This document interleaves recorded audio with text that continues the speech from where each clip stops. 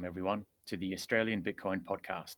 I'm Justin, your host, and today I'm joined by Lloyd to discuss Lightning Network privacy and his current Bitcoin projects, including Gun, GunFun, and the Frost multi-signature protocol. But before we start, a quick word from our sponsor. The Australian Bitcoin podcast is brought to you by hardblock.com.au. Hardblock is Australia's oldest Bitcoin-only exchange. They have no added fees and are optimized for dollar cost averaging. Sign up to Hardblock today using the discount link in the description below to receive free auto-send batched Bitcoin withdrawals for 6 months. All right, Lloyd, how's it going? G'day, pretty well. It's good to hear. I've just moved to Malaysia. That's one interesting thing. You're still in Australia, so I'm interested to know how you're going. Do you have electricity still? I guess you do. Are you running on batteries at the moment? No, we've got some electricity still. Apparently, there's just like a little bit left for everyone. We have to ration it or something like that. And things have seemed to become a little bit less draconian in regards to masks and to lockdowns and check-ins and all that sort of stuff. But you know, you never can tell when that's all going to change rapidly again. Yeah. Was that maybe some of what prompted the not just trip, but maybe even move to Malaysia to get a bit more freedom? Actually, no. I mean, there isn't really more freedom. It's more like, if I'm just going to have my rights fragrantly violated, might do it somewhere else that's cheaper, That's right. Yeah, I suppose that's true. At least you get a bit more flexibility, I think, in that regard. I also like it here. I just love it here as well. Have you traveled there much before? Yeah. My wife's from here, so I've been here for quite a few times, and I really enjoy it. Yeah. Oh, that's good, and I'm sure she'll appreciate that as well. I actually heard something on the radio this morning that said last year Adelaide, from South Australia, obviously, was rated the third most livable country in the world, or place in the world, sorry. Whereas now, as of this year, we've dropped to rank number 31 or 32 or something along those lines. Australia no longer even features in the top 10, as I understand it. Whereas we used to have a couple of cities in the top 10. And most of that is due to, kind of the draconian overstep of government during COVID and other things that were going on at that time. So, there's obviously an impact. People see it as well. Yeah. Look, we might as well pivot a bit and talk about Bitcoin and Lightning Network privacy and everything else. I figure maybe a good chronological way to go into it would be to tell just a bit about your Bitcoin history, like what got you into Bitcoin in the first place, and some of the stuff that you're working on at the moment. Yeah, sure. I was, like many of your listeners, a shitcoiner in the beginning, somewhere in 2017, 2018. And long story short, I guess, like many people, the bear market makes people into Bitcoin maximalists. And by the end of 2019, I was firmly a Bitcoiner, let's say. And from there, but my stint in shitcoinery got me interested in cryptography, actually. So I do owe some debt of gratitude to them, because I was trying to figure out which shitcoin was the better one based on its scientific achievements, let's say. And so I learned some of the basics of there, and I transferred that over to Bitcoin when I saw how many interesting things were going on in the cryptography space in Bitcoin, and got interested in that field, started making some contributions to the theory around Bitcoin cryptography, I guess, some minor ones, and continued to do that. Became involved in engineering as well as a software engineer. Was naturally got involved in that and building the systems and building the cryptography that I thought would be helpful to Bitcoin's future. And so I sort of look at Bitcoin protocols from a sort of try and be from a theoretical perspective, and try to really get to the bottom of not what the practical reality of the protocols are today, but how they are right now, but how they could be and how they might change in the future as we develop the science of this Bitcoin related cryptography better. It's true, I guess, when something is relatively new and there's going to be many new discoveries that spring from it, it's hard to envisage the next system or what it's going to look like in future, isn't it? But I mean, that's part of the job. We have to try to have at least the general direction or a rough idea of where it might go to. But as new discoveries spring up, it's going to drastically change the shape of things in future. Yeah. I made a website called bitcoinproblems.org to sort of just list theoretical problems we have going forward. And there's not a complete list. It's just like whenever I need to brain dump something, I put it on that website, and other people are contributing to it too. So we've got that's sort of one way I try to keep track of these things. I'll link to that in the show notes, because I hadn't seen that before until you messaged me when we were talking about the podcast. And I've found that really, really useful just to get my head around a few problems which I knew existed, but didn't have kind of a one-stop shop of technical explanations or even proposed solutions. And there was a few things in there that I had no idea about, which was just good to get my head around. Mm-hmm. I'm curious, is this something that you have done in the past? As in, do you have past relevant either work or qualifications that kind of led you to this? Or was it really since sort of like 2017, shitcoining, getting into cryptography, and then sort of dabbling a bit more with Bitcoin? Is that the trajectory? Or did you come not almost at all? Yes, I've become what I am totally in the Bitcoin space. That's incredibly impressive, man. That's like a very short amount of time to get to the point that you're at now. Yeah, thank you. It has been a wild ride, yeah. I imagine one of the things that's probably helped get your head around it would be the wallet that you've developed, which is Gun or Go Up Number, because that's like a command line interface wallet, and you've got like a betting, I guess you just call it betting or wagering. Kind of what would you call it? Like an extension to it called Gun Fun. Yeah, Gun.fun is really just that's the documentation for the command line wallet. Gotcha. That's just the website. The .fun is just because I like things to be fun, and it rhymes with gun. I sort of, going back to COVID, I sort of came up with the Go Up Number backronym while we were in lockdown. So it's more demented. I think it's a more demented name than I would have liked. Actually, I would like to change it. So if you're offended by guns and stuff, I feel you actually on that. It's a command line wallet, but I just sort of wanted to build a command line wallet so we could experiment with Bitcoin protocols without having to go through the whole user experience side of things. So just like a command line where we can just try them out. One protocol I did to sort of start off that direction was a betting protocol that I had on my mind for a while, where you could just post messages between each other on a chat app or on Twitter even, and set up a bet on something with Bitcoin. So with an oracle who would decide the outcome of the event. But to you and I be able to set up a bet sort of semi-privately, even in a public space like on Twitter, between each other. And I implemented that. I did a few bets with people. It didn't really catch on, I think, because of the limited nature of the command line, the limited audience that offers. But it taught me a few things, and on about the software engineering of the project, and on the about user experience of command line things and how it's not really insufficient. So that's and about how we can develop that kind of protocol in the future as well. Absolutely. Do you use DLCs for the betting portion of it, or is it something else? It's roughly a DLC, a stripped down version, so that the amount of communication you can need to do can fit inside a single tweet.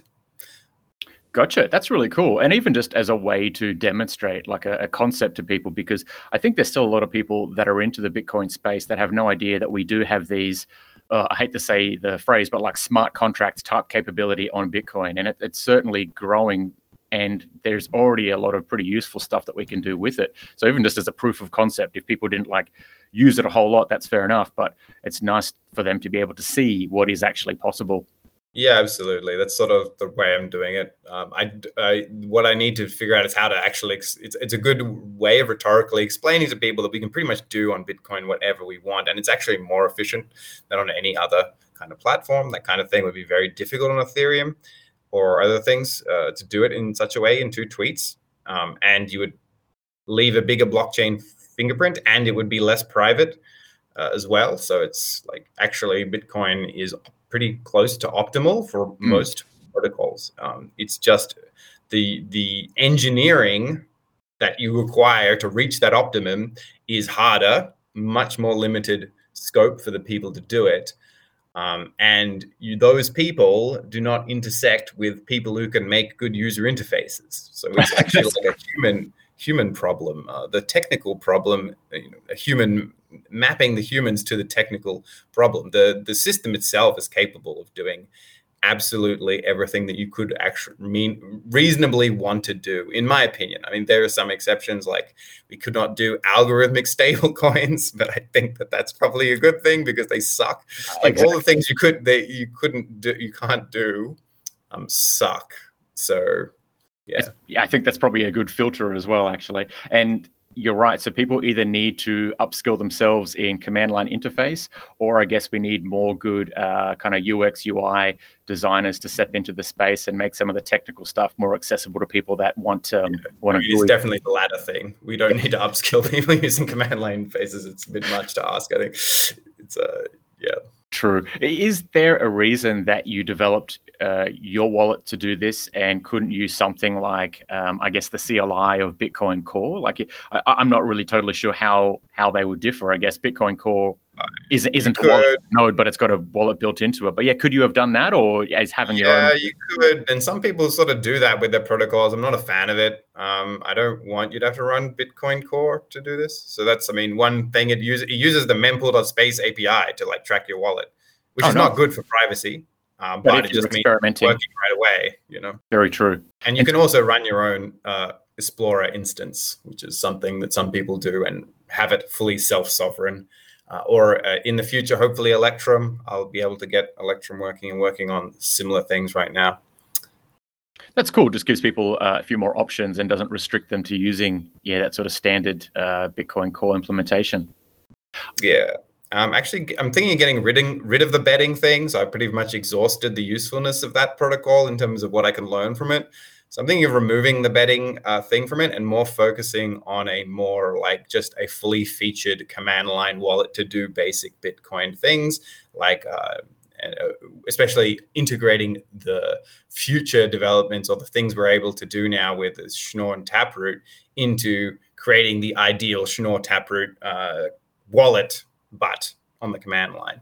That sounds pretty cool. Is that would that be linking into Frost? Because I'm guessing that uses Schnorr and Taproot. Exactly. Yeah. So Frost is a new way of doing multi-signatures, which uses Schnorr signatures, threshold Schnorr signatures. It's a threshold Schnorr signature protocol, which means you can do those 2 of 3s or 3 of 5s with a single public key. So you do not put the public keys involved in the 3 of 5s on the blockchain. It looks to everyone else, it looks like a normal single public key. And that's extremely advantageous for many, many reasons, both for yourself and your own privacy, but also for the blockchain, itself, because we'd have much fewer bespoke scripts being revealed and much more effective privacy. The effectiveness of privacy techniques sort of going forward will sort of depend on the proportion of people that adopt Schnorr.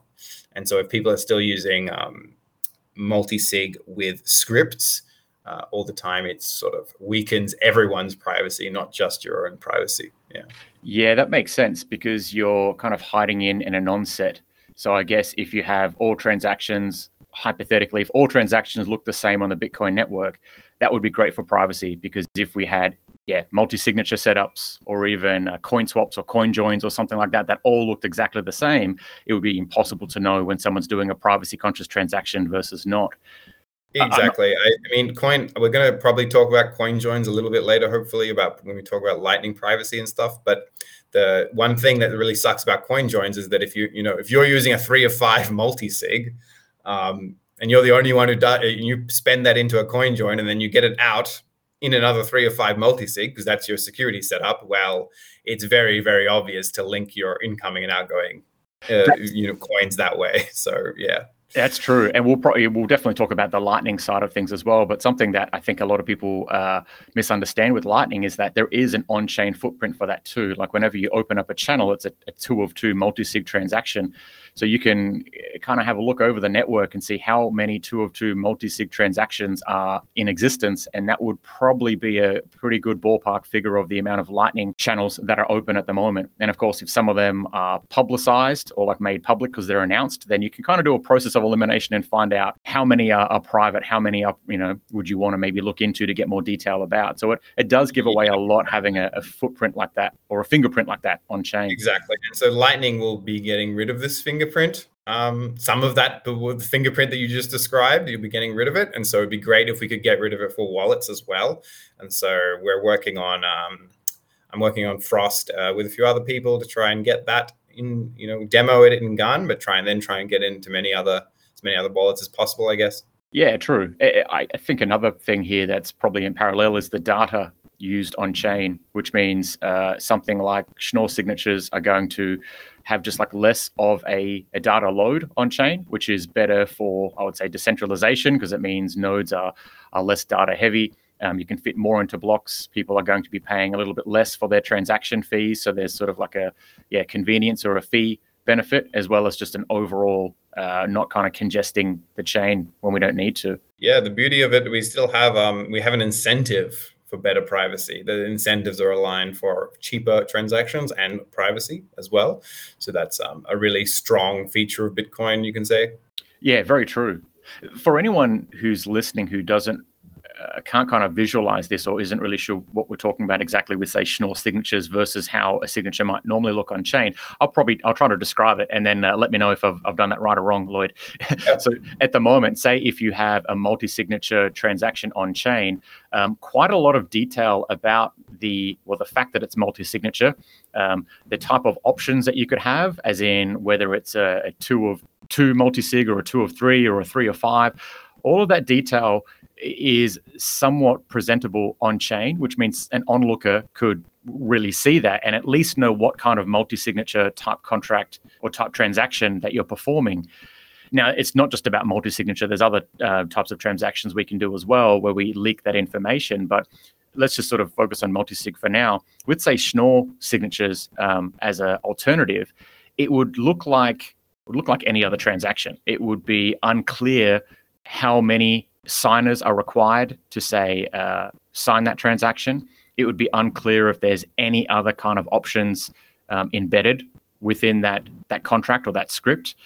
And so all of a sudden, you've gained a bit of privacy because someone onlooking doesn't know the kind of transaction that you're performing, doesn't know the other options that would be there. What I mean by other options, as an example, would be, say you might have a 2 of 3 multi-sig, but then you might have something else that says if certain amount of time goes past, then we can actually have, say, like a 1 of 3 multi-sig type transaction. And if you're signing that transaction, kind of all that detail needs to be put in there. Whereas with a Schnorr signature, none of that detail really needs to be put into there. It's just a signal signature. I'm not sure if that makes sense the way I've described that. But the way when you bring up a really interesting point, which actually demonstrates the power of not just Schnorr signatures, but of Taproot. So Schnorr signatures allow us to make a single signature that looks like a normal signature, but it actually reflects some committee that created that signature, right? So we say it's get key aggregation, which means we have a single key, and then the signatures that are made in that single key look like just a single person signed them, but they could have been from a 3 out of 5, 3 out of 3, or 1 out of 3, or whatever. Okay, so that's one aspect of it, and that's the Frost aspect. Okay, it's the but then you have another aspect where you want these bespoke conditions where you have a time locks, right? So time locks are a very particular thing. Now, you could do this time lock thing you described by pre-signing transactions. So signing a transaction that and giving it around to, like you said, a 1 of 3, right? So you as like the 2 out of 3, or the committee that has a 2 out of 3 on the main spending path could say, listen, we want any one of us to spend it after 7 days. So we create a transaction and give it to each of us, but it is encumbered by this time lock. Okay, so that will be able to be spent after some time. But another way we can do it with less interaction would be to simply put the rules in Bitcoin script. Okay, and that way we wouldn't have to remember the transaction, which is an important point, right? With this transaction, we all got to spend it after 7 days. We would have to recall that transaction, remember the signature on that transaction in particular, and store it in a database. If you lose data on your computer, whatever, you're not going to be able to take that transaction anymore. So one thing we can do to reduce interaction and reduce the storage requirement is to use Bitcoin's scripting language, but inside Taproot, right? So a Taproot key spend, a script path spend, which means we would have that script inside that public key. Okay, so the public key would look like a normal public key. It is actually being spent by 2 of 3, but in addition to this 2 of 3, it also has embedded in it a script, and this is committed to by the public key. No one can see that commitment to those rules. Okay, the rules will be in the script, especially this time lock rule will be there in the script. And so if we need to use this emergency, after 7 days spending thing, each one of us will just be able to reveal the script to and spend that output, but only in that emergency condition. If we never use the emergency condition, no one will see that fingerprint on the blockchain, and otherwise it will look just like a normal public key and a normal signature. If we use the 2 out of 3 path, but we need the emergency path, then and only then are you able to fingerprint this and say, this must be this kind of wallet or this kind of thing doing this 1 of 3 after 7 days kind of thing. Gotcha. On the blockchain, yeah. That makes sense. And I like an example that's popped into mind, which is a very kind of niche example, but it's one that does come up a lot, is things like a $5 wrench attack, right? And people often say things like, if I was being threatened with a $5 wrench attack, I would just tell them that I had that Bitcoin in a multi-sig setup, so they couldn't possibly ever get it. However, if you're facing a relatively sophisticated $5 wrench attacker, you might find that they have already seen your transactions on chain, and they will know beyond a shadow of a doubt that actually you are not sitting in a multi-signature transaction. You have just a very basic, simple spend Bitcoin transaction leading to your funds. Whereas, say, in the world of Taproot, Schnorr signatures, what we're talking about now, everything would look pretty much the same. So there is some level of plausible deniability about what kind of rules or stipulations have been set to how your Bitcoin can be spent, whether it's in like a multi-sig type setup, whether there's a time lock to it. And so that's just like one niche example, but it's something for people to be able to get their heads around. It's less clear from anyone looking on chain who might even know which UTXOs or Bitcoin belongs to you. It would be less clear for them what kind of transaction rules are set around it. Yeah, that's an interesting point. With this $5 wrench attack, I always imagine that the $5 wrench attacker would first extract from you something like the wallet or the software you use to track your wallet, which doesn't need your keys, I guess. And then they would be able to see all your UTXOs and stuff. And so the trick there is then how do you make sure that the attacker cannot see the configuration that you only use single sig, because that will maybe left in your wallet somehow, right?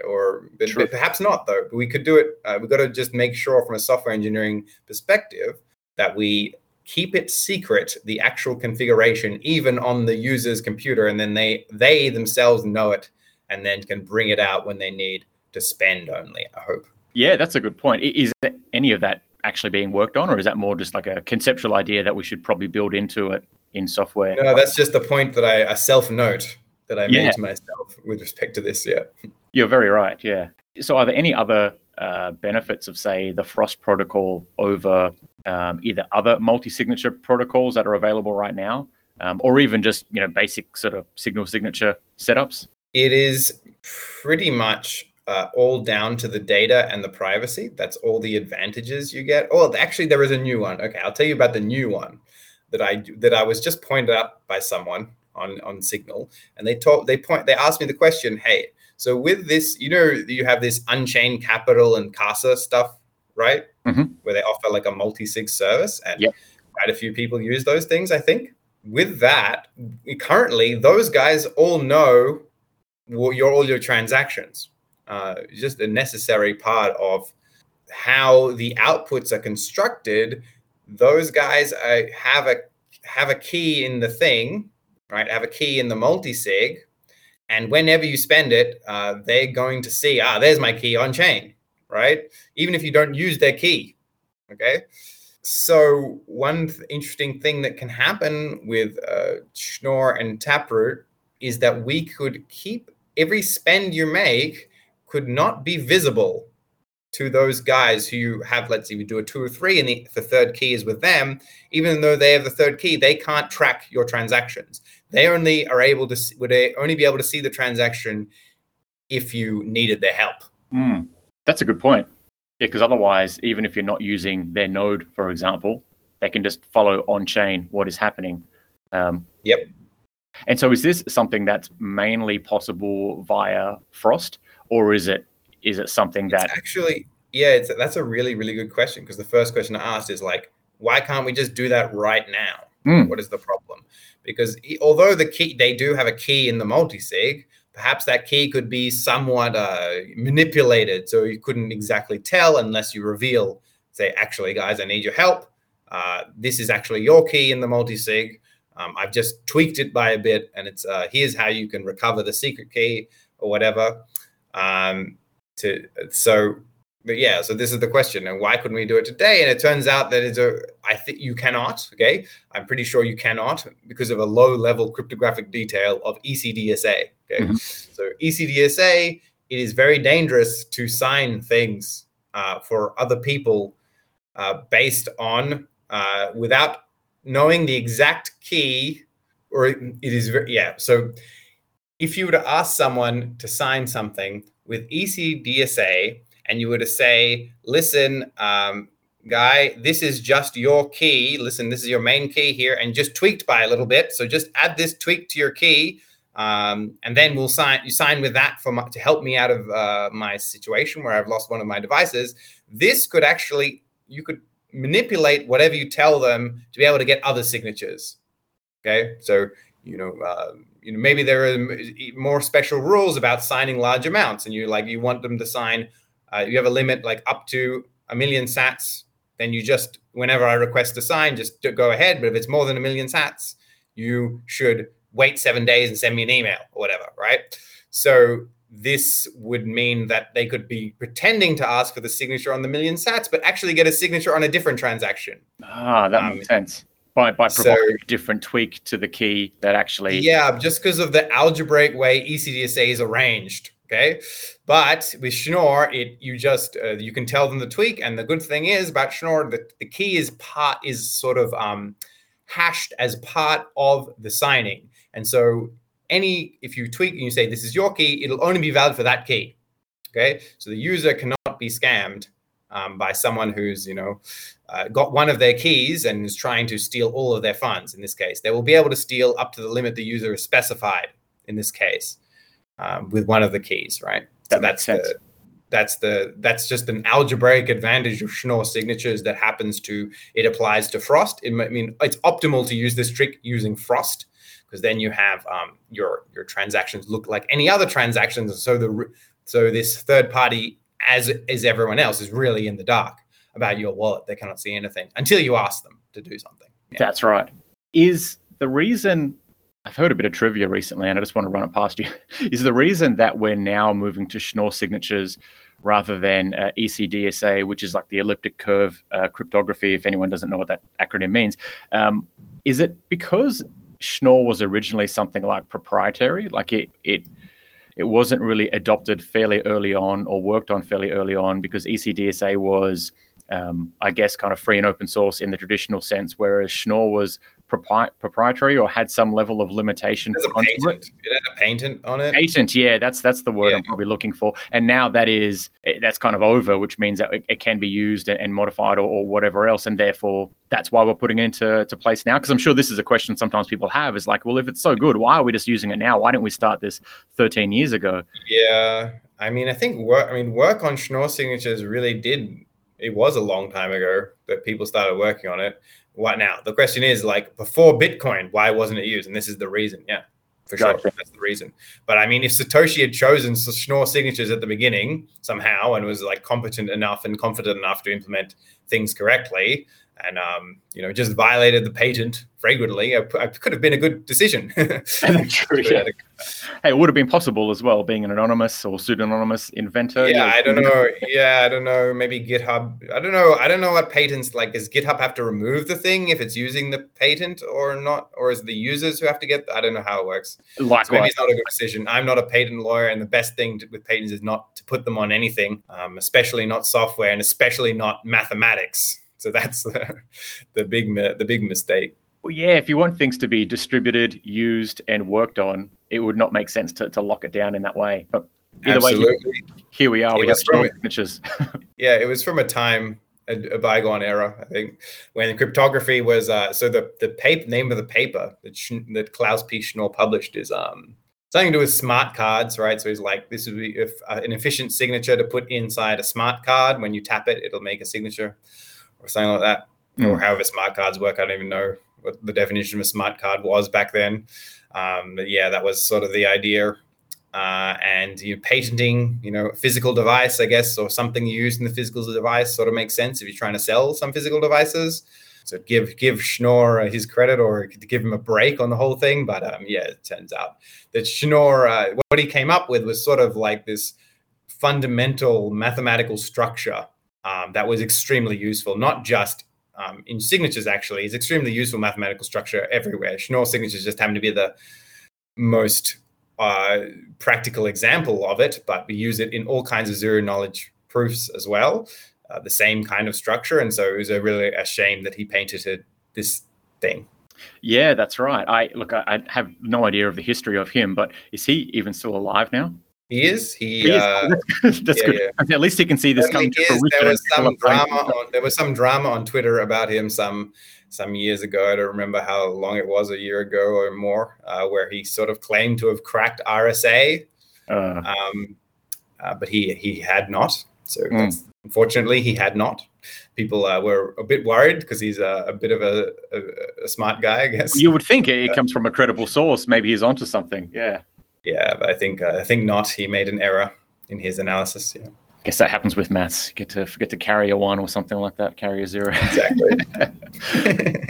I'm just curious. Are there other points on Frost multisig protocol that you'd like to discuss or tease? No, we have a Bitcoin Sydney Socratic where we did like a big Socratic on them with Jesse Posner, who's one of the other people working on Frost implementations, and we sort of had a very long discussion about all the implications there will be for users. Probably the thing we didn't discuss is the downsides to the thing, the low-level technical downsides that make things a bit trickier to do Frost. A bit more interactivity. All the devices need to share some data up front before you do any signing.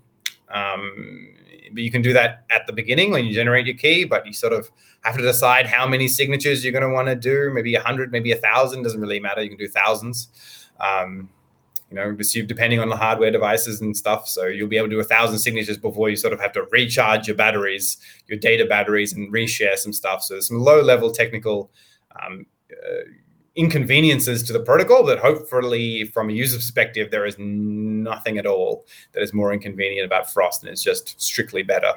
Gotcha. So yeah, it kind of has a bit more of that coordination required when doing the initial setup, and then depending on how much it's used over time. Yeah. How long is a piece of string is probably the answer to this question, but what would users expect in regards to, say, timeframes on seeing something kind of usable or testable? I mean, I think it is testable now already for kind of more advanced users, but say just like a general user, when would they expect? It's not even really testable for advanced users at the moment. We did a demo of it in Gun. We sort of implemented it into Gun, but it's not released yet because we were, it was the first pre-alpha kind of thing, and a specification is sort of in the works now. First, I think we have to get the Musig specification finished, which is the 3 of 3, or like the without a threshold, right? So it's like a 3 of 3 or 4 of 4 or 5 of 5. This protocol, which is a bit simpler, we're specifying that, and that's going to be used in Lightning, and that's what's going to make Lightning not be identified, not fingerprint the blockchain, right? The channel outputs will not fingerprint the blockchain after we get Musig, because you can do the 2 of 2 that each channel requires without an explicit 2 of 2, but rather a single public key, which actually requires both interaction from both parties to spend. So the Musig one will come first, the Frost one will come after that. We'll probably have something in Gun before the Frost one is finished, but for other wallets, the wallets you already use, for them to get Frost will probably take some. It depends on how. Let's say by the end of the year, hopefully Frost is specified, and then depends on before the end of the year, let's say in 3 or 4 months max. And then it depends on your particular implementation, how quickly they can adopt it. Yeah, that makes sense. I mean, that's still pretty close to come. I feel pretty proud, even though I didn't really do anything, of seeing the very first Frost multi-sig transaction, which Nick performed in demo at the Bitcoin Bush Bash about maybe 3 or so months ago, earlier in the year. Yeah, that's really right. Cool to see. Awesome. Yeah. Well, I guess people should keep an eye out for it. I'll make sure I post up info about Frost in the show notes, as well as Gun as well. And look, we can always sort of circle back to that if it kind of comes back up as a tangent in what we kind of move to next. But I figure maybe we jump into Lightning Network privacy and talk a bit about that. Yeah, cool. So this is a big topic. I don't know the best way to go about this, but I have some general headings and I have some subheadings. And so the general headings are general pros and cons of Lightning Network privacy versus on-chain. I've got some privacy improvements that are coming to Lightning soon that we can look forward to, as well as perhaps some practical strategies for people. Okay, now, so let's I suggest instead of doing this list, let us talk about how to think about privacy first. Yes, and Lightning, because pros and cons are a little difficult to evaluate, but we can talk about them. We can evaluate them after we've sort of got the mental tools to think about Lightning privacy. Absolutely, that sounds like a good way. Does that make sense? Yes, definitely. Yeah. Because then you can forget about the pros and cons checklist and sort of just do the work yourself to figure out what if what you're doing is private. Yeah. So what I would like to think about first is first you have on-chain privacy, obviously. Okay. So first you have to think about your channel that you open. Where are the coins coming from, and what are the history of those coins? Okay. Your solution might be, or your approach might be to get peace of mind with do coin joins before you do it. And that maybe some users are capable of that. But of course, we've mentioned that Lightning currently leaves a fingerprint anyway. And so if you're doing that a lot and then coin joining the result of your channel, again, to open a new channel, you may still be obvious because the input will look like a Lightning channel to the coin join, the output will look like a Lightning channel. And so you've got to just keep in mind, no matter what you do, there is going to be some kind of history associated with the inputs to that channel. Okay. So if you're providing the inputs. Now, once you've got a channel, let's take the simplest example. You want to purchase something on Lightning, or perhaps you want to receive some coins on Lightning. So you have a channel, and perhaps you make the channel with the person you're interacting with, right?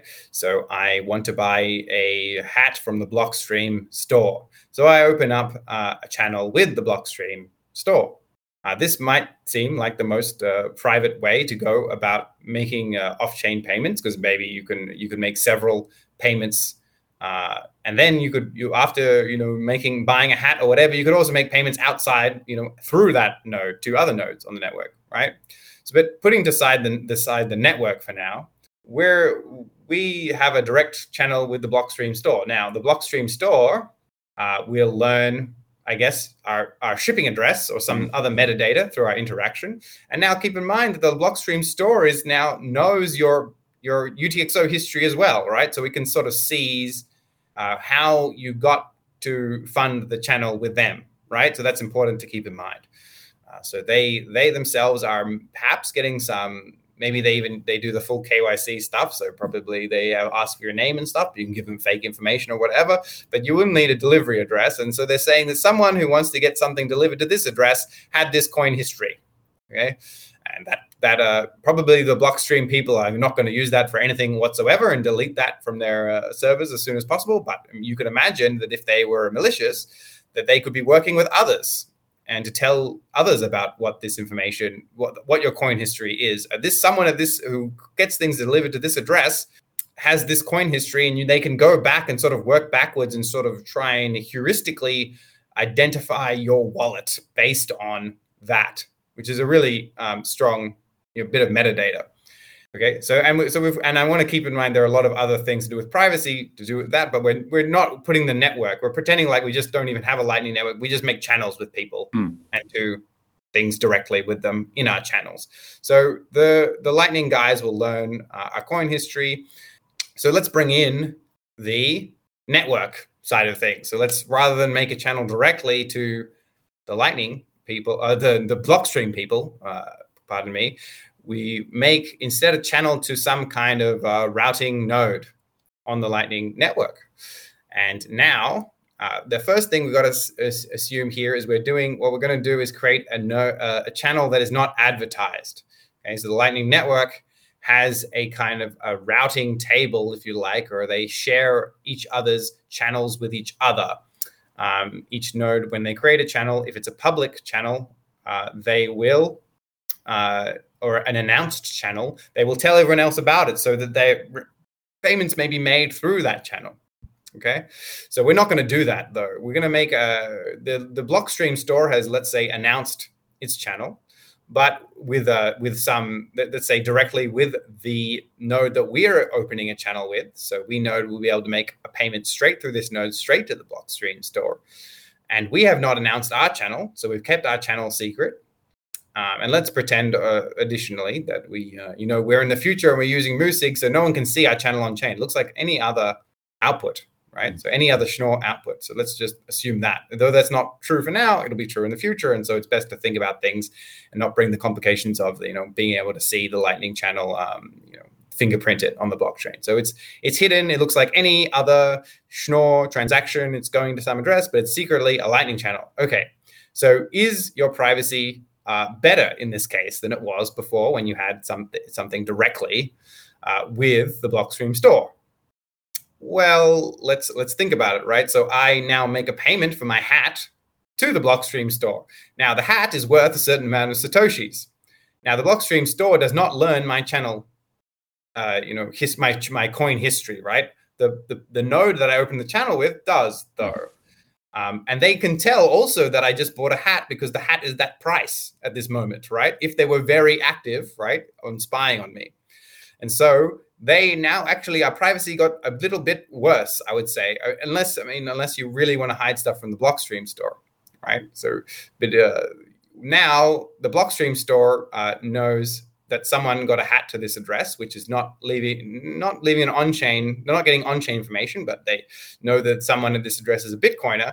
Now this node does not know the address, but they do know the coin history, and they know that someone with that coin history is buying a hat from the Blockstream store. So it may have gotten better. It definitely did get better if that node is not leaking your information to anyone, or if that is not run by a chain surveillance company, right? But if it is, then probably things just got worse. So you still have to make some kind of judgment about who you open channels with. Now, the other thing is although the privacy definitely got worse for the Blockstream store, right? Because now the Blockstream store is sort of leaking some purchase. It knows that a hat was bought on this date. This no intermediary knows, because you've introduced an intermediary there. Now, this may not be important information, but it's sort of just, this is the mental tools you should go through when you're thinking about how you're set up and how it relates to other people. Like, am I getting more privacy this way or not? So this is something now. This is something to think about. Now, if we move forward, it's like, how can we get more privacy? And this is the point I want to make about the Lightning Network here, and this is a crucial one, is that you kind of get more privacy by introducing more intermediaries, right? So if I introduce another intermediary into the thing, and instead of paying just through one intermediary to the Blockstream store, I have two now. Well, the intermediary, the first one I pay to, does not know it's going to be a hat, because it doesn't know that it's going to the Blockstream store's channel, right? So it could just be something else on the Lightning Network that happens to be worth the same amount as a hat, right? So it's sort of, now we've improved our privacy by introducing more intermediaries, right? And that's the crucial thing, is the longer the path, potentially the more privacy you get. Probably the most important thing for your privacy will be how secret the people you have channels with, or how private they keep their information. Do they, follow best practices, delete their payment information with payments, right? Or when they close channels, they're making sure they have an implementation that deletes that stuff once it's gone, and they're, just not run by a chain surveillance company. Please, that's probably the most important thing. Open up channels with people who do not run chain surveillance companies. Okay, and then if you and the Blockstream store both do that, then you're doing pretty well. But either one of you doing that, succeeding at that, will be beneficial to probably both of you. And so that's probably the main thing, is that the more intermediaries you pass through, the more expensive it is.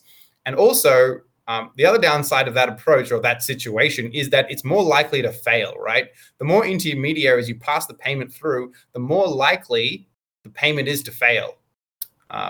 So it's like a trade-off with convenience versus privacy, which is, I guess, the age-old spectrum for privacy, really, isn't it? Yeah, well, yes, sort of, but maybe we can do better. So this is if I were to lead into research, that's where I would lead into. So potentially we can get rid of this trade-off in the Lightning Network and not make it, no hops improve privacy, but make payments reliability independent of the number of hops, or not the privacy not dependent on the number of hops you do. And I guess I don't want to say like just route your payments through a bunch of hops to get more privacy, because actually after a point, the more intermediaries you introduce into the thing, the worse your privacy will get, just because there's more intermediaries that knew about the payment, right? So it's sort of like the most important thing is that the nodes you open channel with are not leaking your information to chain surveillance companies, not selling it. And probably that's just the most important key thing. But think about, apply this thinking when you're thinking about your Lightning channels and the payments and the privacy. What is the character of the privacy you're actually getting? It's sort of like if you manage to route through somebody who does not if you keep your channel unannounced, and all your channels unannounced, and that's probably, when we go through the practical tips, probably that's one of the, keep all your channels unannounced. In other words, you have a user kind of Lightning channels that you use to make payments, and you do not announce any of the channels on that thing. You just, like your personal funds that you're using to make payments, keep them all unannounced, and make sure they're all with nodes that you speculate are not leaking information, and you can do pretty well with that, I think. That makes sense. And I guess kind of reflecting on a couple of points there that I can kind of extract is that, if you have multiple parties in your route to the Blockstream store, for example, you are distributing the trust to some degree that you're not being monitored. And it also makes it more difficult for them to piece together how much is being spent to whom and for what. But the other point there is that the more people that you have involved, well, the more likely there is going to be someone on there that is surveilling for malicious reasons or otherwise. And of course, if you have a couple of those people or actors in that chain that you're routing through, it gives them a chance to kind of correlate your data a bit more reliably.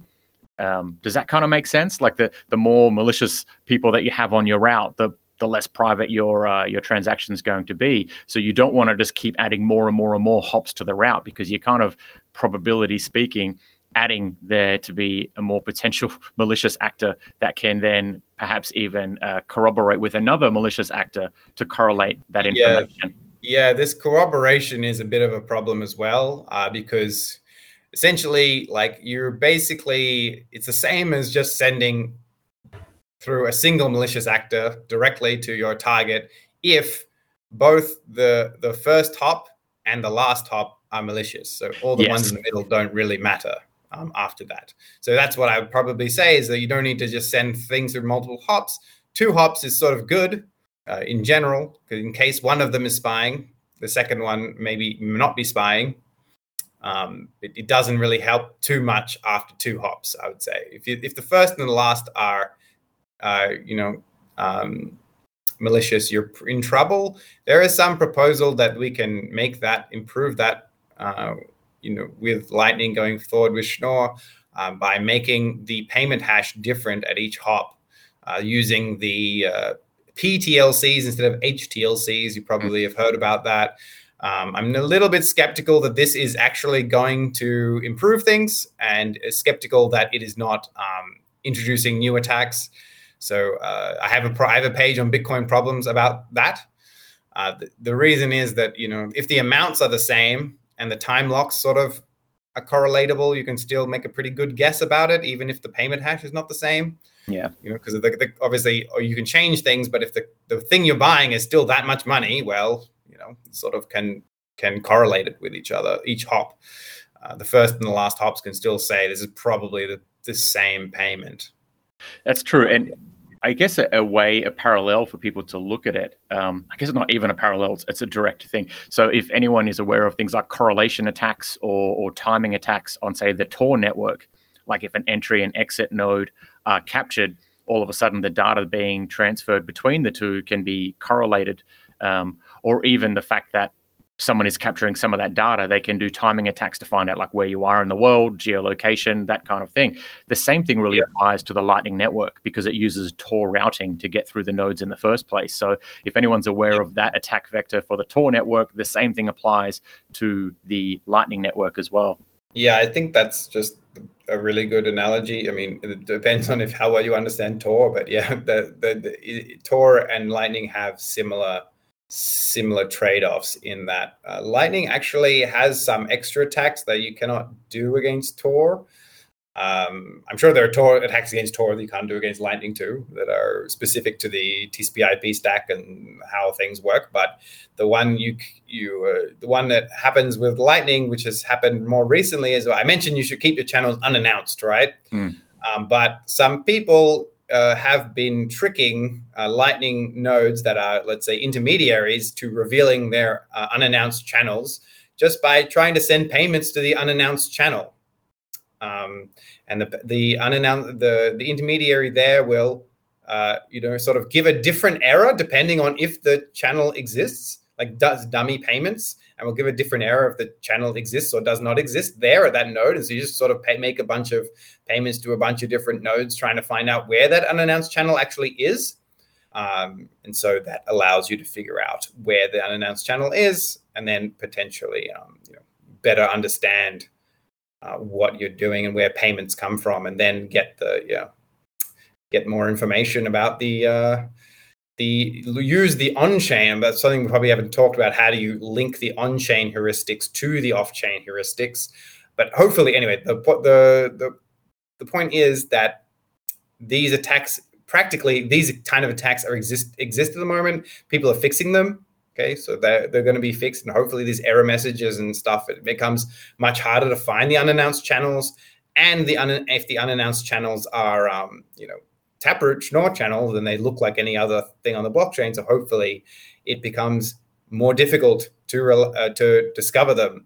But there is problems with the node, this node that you have the channel with, the coins that came into that channel and that settle out of that channel. The node will probably use those coins and make a new channel that may be public and announced. And then if you had a theory that this channel this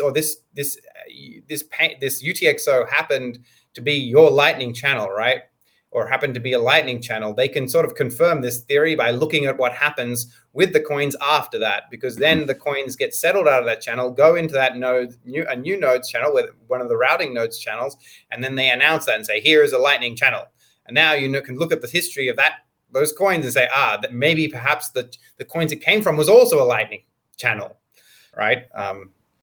And so that exchange or whatever, who is working with Chainalysis, who has provided those coins to you to fund your channel, can say, this guy's using the Lightning network. You need a license to do that or whatever. I don't know if it happens to you, but I get exchanges emailing me and threatening to close my account because I coin joined before going into them. And also if I coin join after withdrawing from them, they also threaten me. So maybe that becomes a thing with Lightning in the future. We don't know where we're going with this thing. Yeah. That's right. How dare you look after your privacy in that way? That's it's horrible. Yeah. I think like all the points that you've touched on there really are reflected in the kind of take-home points that I was going to rattle off. So I think that's really good as background in terms of then getting our head around some kind of these aren't strategies as such, but I think they'll lead to strategies. I might just rattle a Can I few. just want to make another comment on that thing. It's really important. That's probably you can pretty much separate Lightning concerns, privacy concerns, into two separate categories. One is cross-layer links. So you've got layer 2 funds, but they somehow get linked to the layer 1 funds. And the layer 1 funds privacy is not good. And so then the layer 2 funds privacy ends up not being so good.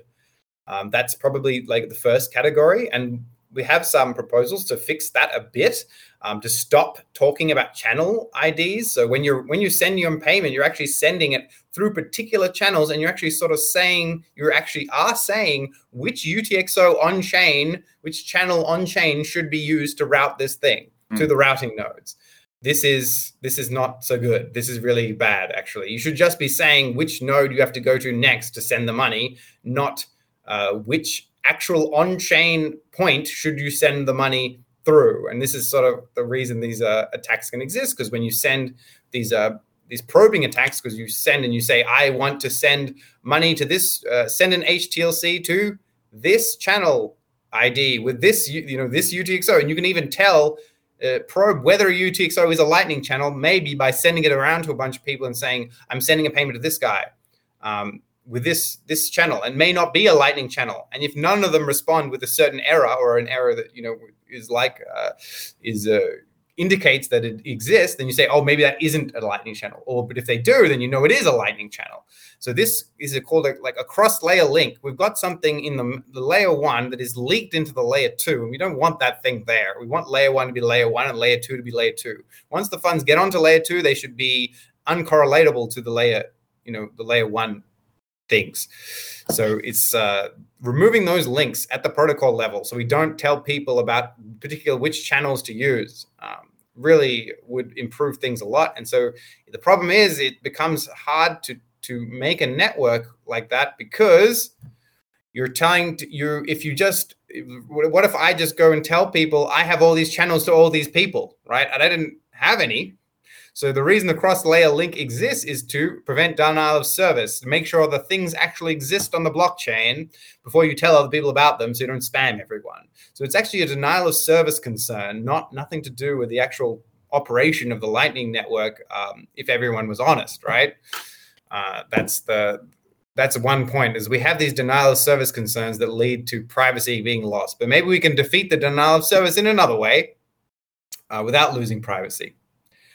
The other thing is, the other category of Lightning privacy is the payments by themselves, right? So this cross-layer link problem does not let you make payment. It does not let you identify payments, but it does let you identify channels. And also, those channels are associated with nodes, and those nodes have IP addresses. So it can be even worse than these cross-layer links can make privacy on Lightning even worse, especially if you use an announced channel, than privacy with just on-chain funds, because now they also know your IP address, right? Because you've told them this is where my Lightning node is, if it's not behind a Tor hidden service. So that's the cross-layer link thing. That's right. Does that make sense? It absolutely does. It allows all sorts of process of elimination to be undertaken by someone who wanted to surveil the network.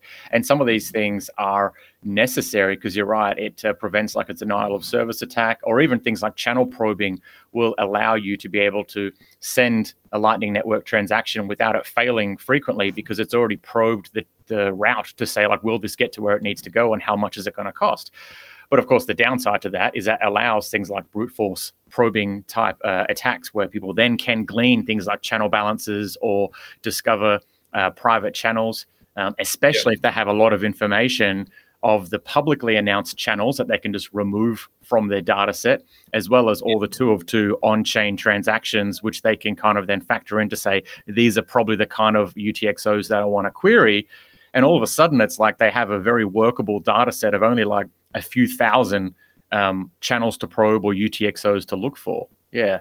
Mm-hmm. Yeah. So that's this cross-layer links is really a key issue, because instead of defeating chain analysis, we are saying kind of enhancing it. Yes. Depending on how you do things, and making if your channels are unannounced, and we have Taproot and Schnorr and Musig 2 being used, then things are quite a lot more difficult, but still they can still enhance their chain analysis to some extent. Now, the point of doing chain analysis is to identify particular payments, right? Not just like clustering addresses together, right? And so Lightning, the advantage you get, although you somewhat enhance chain analysis, right, depending on how you do things, will hopefully not let them identify particular payments. Okay, so yes, you've enhanced chain analysis, but you haven't necessarily leaked more information about your payments. And that's a really crucial thing, right? Because the whole point of defeating chain analysis is, not making sure they can't see who you paid and how much you paid, right? And so if you somehow enhance their heuristical tools, but you still make your payments private, then, that's a good thing on net, right, for you. Absolutely. So that's the other category is identifying payments actually made. We've talked a bit about like how to think about how the other parts of the network will see the payments. And so it's sort of like just try and do your best with making sure the people you have channels with are keeping your unannounced channels private and keeping up to date with their software so they don't have these leaking this stuff and themselves not run by these chain analysis people, right? So if you do that, then but there are still some ways to identify some payments being made. For example, even if your guy is honest, we do the balance probing attacks like you just mentioned, right?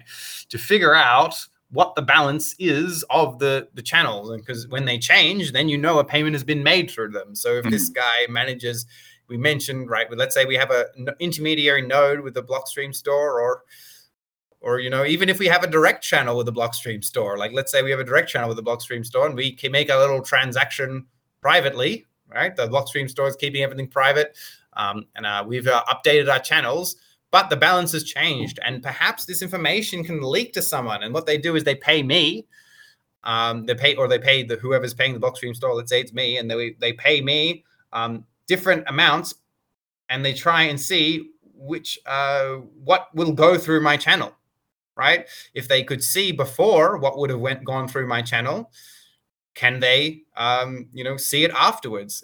Now, it shouldn't work in practice, that kind of attack. But if we add because your node will just flat out reject the payments and not leak information unless there's a bug, right? Unless there's an implementation problem or something that they leak the balance, even if they're the destination. But if we do an intermediary node and do probing from there, maybe we can see that the balance changed on my channel to the intermediary, and the balance changed on the intermediary's channel to the destination. Now, in order to do this, I think you will need to be a routing node. Like your node will be public and be a routing node. Or as I said, I think that in theory you would need to do that, because otherwise your node will just reject stuff it doesn't know about. But you can see if this is why the unannounced thing is probably important. But you can see how if there is errors or ways to differentiating things with errors, you can also leak that information and figure out what a payment was made, even though we're not involved in the payment. So that's another thing that has to be gotten right. Let's say is this stuff. That's true. I want to maybe and even let's say just furthermore, like the Blockstream store, he has a public channel and does route things, and so people are going to be able. You should be able to, if you can do an effective attack there, regardless of error messages, just by checking the balances, you should be able to tell when someone bought a hat, if not who who bought it, just when they bought certain items from the store, right? That's right. So I guess we could say on the sender side, there is, with these caveats in mind, making sure that you're choosing intermediaries to route through and multiple intermediaries rather than just directly routing or having a channel just with the place that you're trying to, say, send money to. There is generally... Having a channel directly is pretty good, except it can be bad in the case that they are the company, like malicious. So you have to sort of make it a decision, like... a worst case scenario, right, is illicit drug marketplace. Okay, having a channel with them is very effective, except for the cross layer links problem, right? So if you look at the coins that come out of that channel will be linked to them, depending on how well they manage those links, because they will then go and sell the coins, and then they will get linked back to your coins that went into the thing, and so perhaps because of that problem, it's perhaps not a good idea to make it directly. But let's say somehow you can get rid of that problem, make a channel directly with them, and then their coins where they coin join or do something really special before they sold anything on an exchange, or maybe they never sell. They're hardcore hodlers and they just sell the drugs to stack sats. Even if you had this assumption that would be good, but what if it's run by the feds themselves, right? And then you're totally screwed. And so the point of bringing intermediaries is you have to sort of decide whether you want to bring in intermediaries, right? That's right. And usually it probably will be the right decision, but you still have to be careful. In the case of the Blockstream store, probably what you're buying is not too sensitive, but also they're very trustworthy there at the Blockstream store, I'm sure. So it's sort of like doesn't really matter so much. But other things you have to sort of like, what is the destination? How much do I trust it? And how important is it that the thing is private? And you have to sort of weigh up there. Probably the right answer is to use 2 intermediaries most of the time. And as you mentioned previously, even trying to do something like a coin join or a coin swap before opening the Lightning channels in the first place, just to create a bit more of that disruption of the link with your past on-chain history. I guess another thing here That's the 2 things to think about, right? Keep the cross-layer links. Make sure you understand the implications of your cross-layer links. Yep. Before you make payments, because that's the big thing. The other thing here that we haven't sort of said specifically, but I think it's sort of implied in what we're talking about, is that when you're running a Lightning Network node I guess that's it. You don't rely on a third-party node, or if you do, be aware of the privacy trade-offs. Because with a lot of what we're talking about, you could have really good cross-layer links looked after in terms of coin joining or coin swap before you open a channel. You could implement a couple of intermediaries, which you seem to feel like are trustworthy enough before that final point. But at the same time, if you're using a third-party node, they know the majority of that information as it is. And in fact, you probably wouldn't have as much flexibility about whom you open channels with and so forth. So I guess a big privacy improvement probably off the bat is running your own node rather than relying on a third-party custodial node. And that gives you a bit more flexibility and more privacy, depending on how you use it. Yeah. It's so like, it depends on how much you trust those guys. That's the thing. Like, So I think running your own node is absolutely necessary for the network to exist, right? But you have to sort of say, like, if you run your own node and you do it badly, okay, you set up your channels badly and you're not like taking care in this, and you're making really privacy sensitive payments, right? That's the other thing. Like, most of the people listening to this are not making illicit payments, right?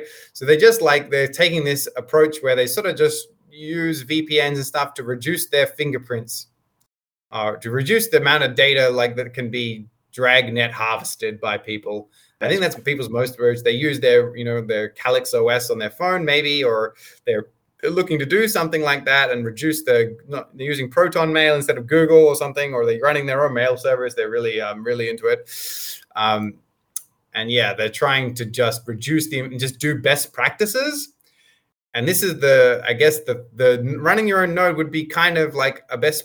I'm not 100% sure it's like a best practice in order to get the optimal, right? The optimal privacy. Running your own node is there. But if you happen to agree that like people who like Async, who run the Phoenix wallet, which I've heard good things about, are not giving away your data, and you just want to, reduce Chainalysis stuff and people getting your data, then as long as you trust them, then that is actually a good way. Now, of course, it's don't trust, verify. But if you take things into your own hands and you just like, let me route through this node, and they happen to be run by a Chainalysis company that is like advertising low fees or whatever, you may have goofed yourself. As opposed to Async, where if they are doing what they say they do, right? Your outgoing payments will not be linked to you in any way. It'll be made through an intermediary that is making a lot of outgoing payments, right? So it's really difficult to correlate anything to you. And incoming, it's also receiving a lot of incoming payments, which will also just go there from everyone else's view, will just go to Async. That's right. Right. Sorry, you go. Yeah. So, and they will also be more reliable. That's the other thing, right? So the payments tend to be reliable there. So there is a big win if you can find an intermediary that is not a chain analysis company, is not using your information against you. Now you need, and the thing is, even if you're doing that, running your own node, you still need to find those intermediaries. You just have more control about what you're giving them and when, right? That's and more and better privacy if you're on chain coins, because you're going to probably I don't know how Phoenix Wallet works, but it or the Phoenix Lightning node on your phone works, but I'm guessing that it using their own kind of Electrum servers or whatever. That's how these things usually work, and so you're also giving your coins to them. If they have an on-chain, if they couple it with an on-chain wallet, so it's like you're putting quite a bit of trust in them, but you also are putting trust in random people that you open up channels to, especially if you don't know what you're doing. Okay, but you have more control. You can get the optimal Lightning privacy experience only by running your own node. But if I'm just talking to someone who doesn't know what they're doing and just wants and reckons that one of these companies, Breeze or Async or the Blue Wallet or or a fully custodial one, if they reckon that those guys are willing to take a bet and they don't have the time for it, I would think it's still a good idea to probably use a custodial or semi-custodial wallet at this point, because the number one reason is payment reliability, which we haven't really talked about, right? We talked a little bit. It's like there's an opposing there's a trade-off there, which is not great. And so you really want payments to work when you're using Lightning, because it's kind of the point. And so make sure if you do things yourself, you're in charge of your own privacy, better control, but you also have to make sure your payments go through. Otherwise, you won't even be using it. And then the tool has lost its purpose completely. That's my sort of thinking on that. No, you're absolutely right, because there can be that false sense of security of saying, well, I'm running my own node, so it's private, right? And it's like, well, it's a very big statement, and not really, because it's like, well, have you made an alias really clear that people can track you by? Are you using Tor or not? Or what about your network privacy beyond Tor, like VPNs? But also all the things that you just mentioned in terms of like, well, who have you set up your channels with? And are those trusted enough? And do you know that they're not chain surveillance companies? I would say for beginner users, it might actually be far better to go with one of these sort of custodial or semi-custodial type wallets, because then at least if you're trusting of that service, like an Async or Breeze or something along those lines, you get a lot of the privacy benefits on the sender side of Lightning, which is generally speaking better for privacy than, say, the receiving side. So yeah, that's the good takeaway points.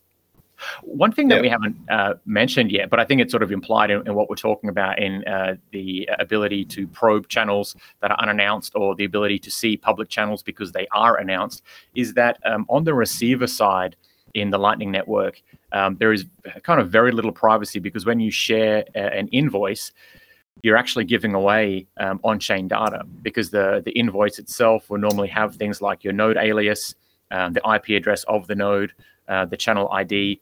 Essentially, that helps people then find a route to your node so they can pay you. Yeah, does it have the IP address? I don't remember that, but it definitely, it has the damn channel ID, and that's the cross-layer link we talked about. That's a really bad one for the receiver. You have to get rid of that one. A node would be fine. I mean, you're going to need to say where it has to go. So the node or some key will have to be identifiable, but maybe there could be ways of just having like every single payment has a different what you want to do there with the payment, like, because when you create those invoices, like I'm guessing with Phoenix, the node itself will not be your little node. Actually, it will probably be the Phoenix node. I hope. Like, that's the way I would design it if I would design such a service, right? So that's how you get receiver privacy, is you get the node that it says to send to is really not the terminal node. It's a node that you have, an intermediary you have in front that receives a lot of payments, and they then forward that to you because there's something in the onion that will tell them. I don't recall exactly if that's possible right now, but that's the way things should be done in theory. I work on the theory, not on the practice. I think that's exactly how that works. Yeah, is okay. That will be from the perspective of the spender, that will be the terminal point. But then async will receive it and know that this belongs to your wallet node, and then will then forward it onto you instead. And if a channel's not open, they'll cover that essentially. Yeah. Oh, that's good. Good service. Another weird thing that sort of popped up for me recently that I thought, I don't know if a lot of users are aware of this, is when they reuse Lightning invoices, which, like, obviously a Lightning invoice, the way that it works, or the way that it's kept secure, is that there is the pre-image that once the payment has been sort of comes to almost fruition, that pre-image gets shared. That's like the secret that lets everyone collect their routing fees along the way. And of course, for the receiver to like unlock their Lightning Network transaction that they've just received. However, people can sometimes, they will sometimes post it up on things like Twitter, and then they'll reuse that same invoice. And my understanding is that if there is a node or an attacker, sophisticated enough that can see that, say, second or third or fourth transaction that's reusing the same invoice, they could essentially take those funds. Now the technical nuance of this is sort of lost on me a bit, but because they would more or less have access to that pre-image, that secret that's been used previously when the invoice was first derived. I guess we don't need to go too much into the technicals of that, but for anyone listening, it's probably just good to know that an invoice on the Lightning Network should really only be used once if you're receiving. You shouldn't kind of keep reusing that same Lightning invoice over and over, even if you think, but it's for the same amount and I'm using it on the same day or something along those lines. It's like that's sort of defeats some of the purpose of the security built into the Lightning Network to make sure that the receiver receives their funds and everyone along the way gets paid the correct routing amounts. Yeah, the thing is, I would like to make a point there that it's not a theoretical limitation, though. We could have invoices that you make as many of them as you want. I think it's just, I'm not sure what happened with that specification, but it was called spontaneous payments. I think Rusty was working on it, but you can do that. I don't know. I can't remember all the details of it, but yeah, like theoretically, it's easy. I think it should be easily possible to make an invoice that multiple people could pay the same amount or a different amount if they wanted to, and still get proof of payment for that thing. They will go, I paid this much, money, and maybe you send them a message in the Onion where you send this extra data and you say like, I'll pay you, 1 million sats to sign this message. And maybe the message is, I donated 1 million sats on this date, right? And so you could send whatever message you want and pay for the signature. It'd probably be beneficial to have PTLCs to do this, to actually get the signature that you could prove to other people. But the point is that you could get, probably you do need that. That's maybe the reason we don't have. So theoretically, now that we have Taproot Schnorr, we can actually do that. We probably couldn't do that before. The specification yet to be written, I think. Gotcha. Yeah, but the capability's there. And look, that's probably a good segue as well, because we've talked a bit about the issues with Lightning Network in regards to privacy and that convenience trade-off. Some of the more, conceptual ways of looking at it, like you've mentioned, those cross-layer links. And so we know a bit about the problems. And so I'm curious, like, what are you aware of that's coming down the pipe in regards to solutions to those problems? Or even if you've got one that, you're either working on or kind of theoretically trying to figure out, maybe we'll sort of throw that in there there's some solutions down the track, basically. Yeah, so the way the Lightning work is specified now is like hasn't taken advantage of all these things. And there's a lot of room to grow and improve on all kinds of things, especially payment reliability, which is one of the things, like, I don't think, for me as a user, the privacy thing is not as important as my payments always going through. I don't know how others feel, but that's the most annoying thing for me when the payments doesn't fail, so doesn't succeed. So we have improvements to be made there. There's improvements to be made in privacy, and all of them can be done with the current way the Lightning Network works. And I'd like to say before as I criticize things, I don't even put work into the Lightning Network in terms of actual coding effort. And it's incredible that first of all, it's incredible that Bitcoin exists, but it's incredible that we've actually, that those people who dedicate themselves to the Lightning Network have created a layer on top of that fantastic first invention that is just enhanced it. And it's just, I'm unfathomably grateful to those people who work on it. Now, I must say that before I criticize things, but my job, my only contribution is criticism, right? Because I work on the theory, what it is and what it could be, right? So it's like, this is like this, but it could be like this. And so the solution I am preferring, that I am working on the theory of, is a solution that's it's been suggested quite some time ago. Okay, so it's not sort of new, just that the actual practical way of implementing it is not efficient, is not practical. So if you Google up, there's a paper called Tumblebit, which was the first payment hub proposal. Okay, and a payment hub is kind of like this intermediary that we have in the Lightning Network already. And one thing we haven't talked about here is that the Lightning Network has kind of already progressed into a kind of hub and spoke architecture, right? I think everyone acknowledges that, where there's going to be some main routing nodes, and that people are going to use those because they're well connected. And the more well connected a single routing node is, the better it is as a person to make a channel with, both for payment reliability and for privacy, because the more payments going through that thing, the bigger anon set you have, basically. Does that make sense? Yes, absolutely. Yeah, so this is hub and spoke. I mean, the hub is the central hubs, and then all these channels going into them. There'll be a few popular ones, and the rest, you can always connect. It's permissionless. You can always create your own channel, and people could always make channels with you. But it doesn't really make too much sense to have this really spread out Lightning Network where everything goes through a whole bunch of hops. It makes sense to have these hubs, and they're all really well connected to each other, a handful of them, and then we connect to those. Now, if they start censoring transactions or misbehaving, we can always move to a new hub or to one of the existing hubs, there, and get rid of this hub from the network, right? So it's not, it doesn't mean, it's not, centralization here is not actually a bad thing at all. In fact, like most things, the centralized version is much, much better than the decentralized version. If you've seen any attempts to make decentralized Twitter or decentralized, Uber or whatever on the Ethereum blockchain, it doesn't really work. And so the reason we have decentralization in Bitcoin's layer 1 is because we have specific properties that cannot be achieved without decentralization. Okay, but in Lightning, we can actually achieve those properties with like a very large degree of centralization. Perhaps. Okay, perhaps. Okay, now it depends, right? You centralize, there's less parties less parties you have to corrupt. Like if you're a chain analysis company, you can get one of the popular hubs and you become one of the popular hubs, and then you sell your data behind the scenes to the NSA, whatever. So that's not so great. And then you could corrupt other ones by threatening them because they're large and they're probably easy to identify individuals running them.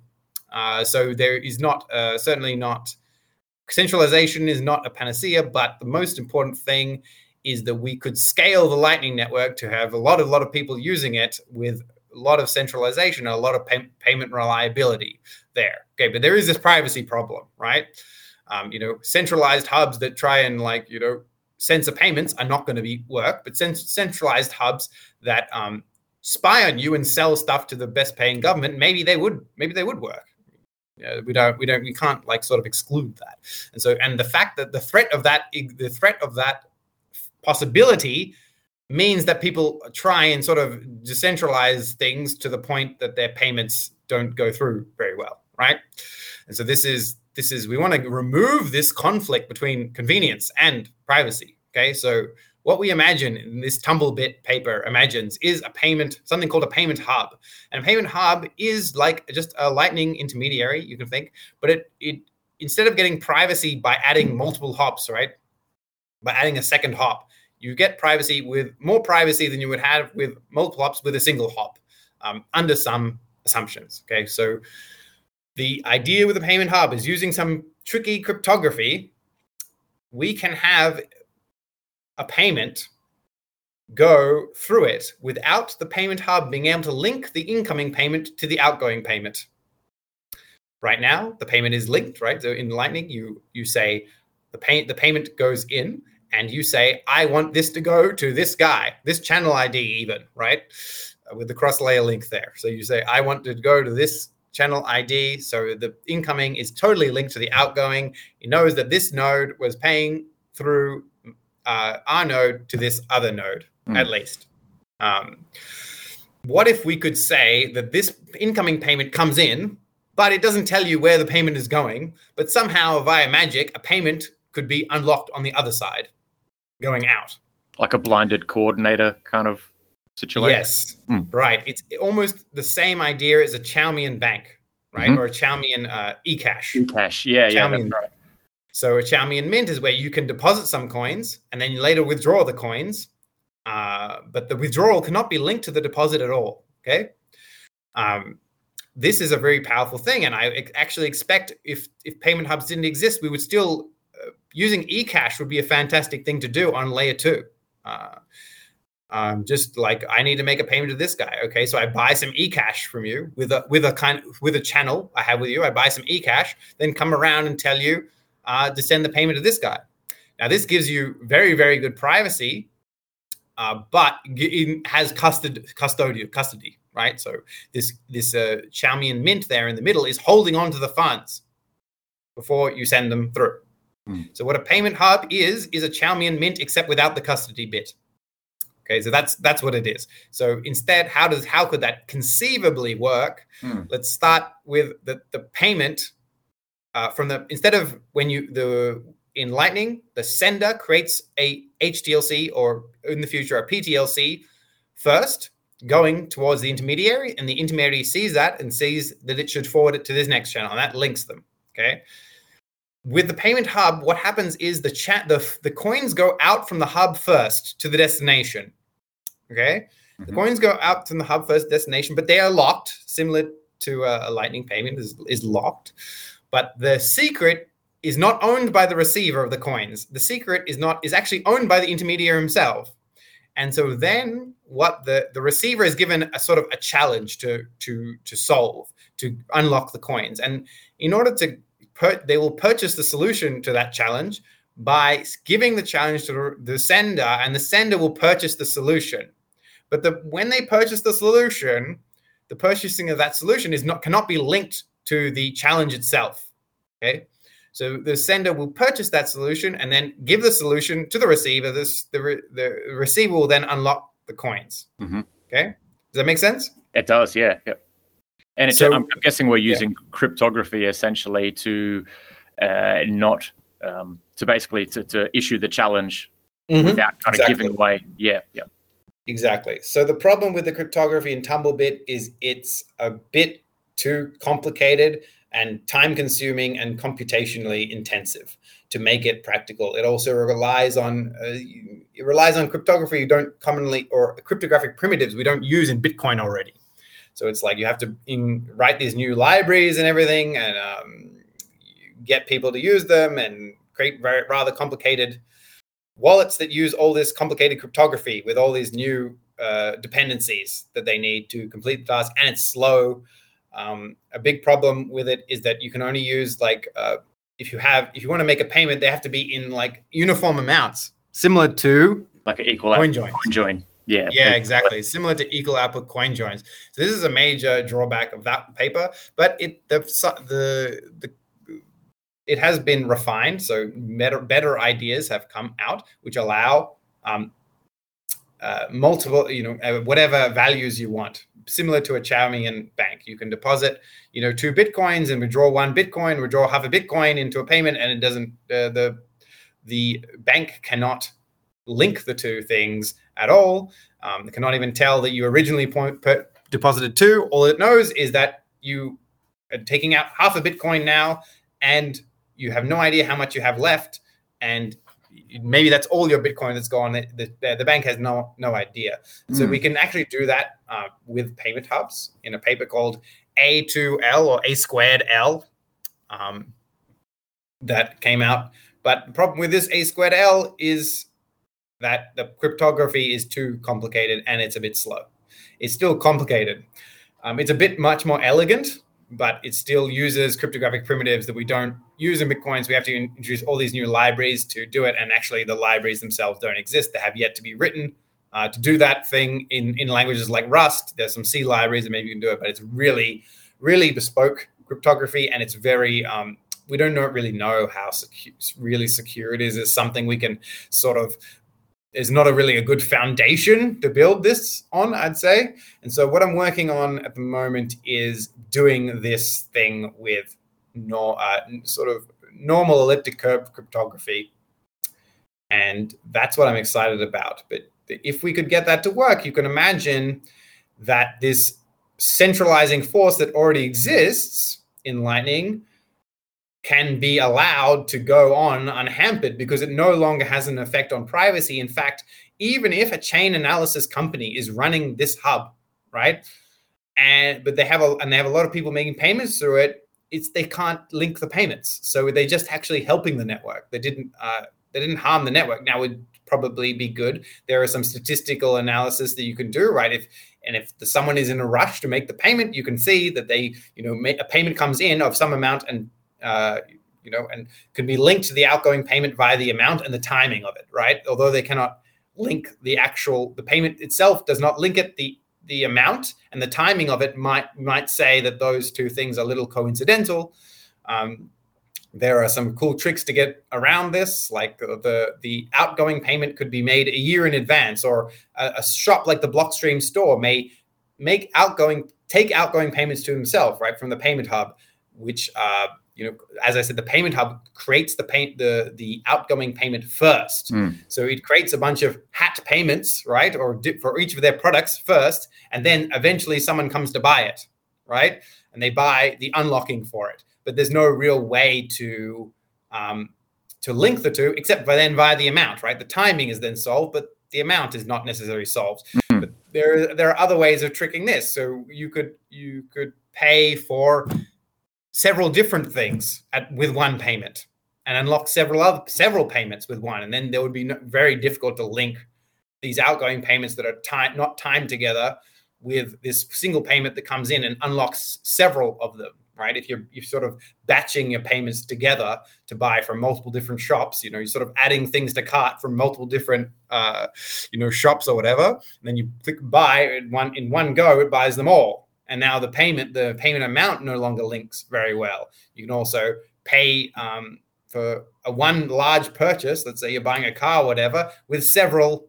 payments coming in that would unlock that and others. And there are more tricks than that, but I won't go into them, but you hopefully get the idea. Go ahead. I was going to say, it reminds me of say, like, rather than a Tor-based protocol for sharing data or transferring data, it kind of reminds me a bit of like mix nets or something along those lines. Well, not quite exactly the same, but in terms of splitting up the transactions or delaying the transactions significantly in between, whereby that correlation attack of the amount and the time becomes just sort of infeasible to actually track and kind of too confusing, because there is enough other transactions that don't have a perfect correlation in regards to the amount or the timing of it. Exactly. Am I right? Is this the Fedimint and like Minimint, those sort of projects, or is this something that's like distinctly different to those? This is distinctly different because those are Chalmian mints and they take custody. That's right. Of the coin. So, I guess the way that they not circumvent, but the way that they mitigate that risk is with like many members as a part of the federation, which means it would require some inordinate amount of collaboration for someone to say, take hold of your coins and not give them back. Whereas the solution that you're kind of working through would be even a greater mitigation, where that's not even possible, because like you say, the receiving transaction is sent first, like the outgoing transaction is sent from the hub first before the sender sends it into the hub. I'll probably explain that in a confusing way, but like conceptually I have it right in my head. Yeah, that's right, how it is. Yeah, I mean, I think if we couldn't do payment hubs, I still think that Chalmian mints are underused. That would be my preferred way of getting privacy, is like it's controversial view, but let's say we just scrapped all the privacy stuff of Lightning and just made payments work all the time, right? Just like don't do the onion routing, just do packet switching, which would probably make it much easier. Like it worked like the internet. You just send a packet out, a payment out, and it just like you figure out how to get it there. Right. And then you can share the destination with everyone along the hop and they can all just do it. Right. So, but then if you wanted privacy, you want to do it privately, you just go to a Xiaomi Mint and you make, a payment to them, and then you withdraw the payment to whoever you want, and all they see is the Xiaomi Mint is sending, or they don't even see the Xiaomi Mint is sending something, but they see the destination, right? They can see this destination, but no one can know, like even the person who has the Xiaomi is connected to the Xiaomi Mint, no one can know that who it is apart from the Xiaomi, because the Xiaomi Mint doesn't even know who it is. That's right. So that's that I think is a okay. Some people will not like that because you're inserting a trusted third party for into the thing, but it's sort of like we discussed privacy in Lightning, and it's quite a confusing story. I mean, you can get good privacy, I think, right? I think you can get really good privacy with Lightning, even as it is today, if you're very careful about certain things and you sort of have it in your head, a full model that we tried to articulate together. But even me, as I'm talking about it, do not properly articulate the full model that exists in my head, which is probably not exactly matched to reality because of implementation details, right? True, yeah.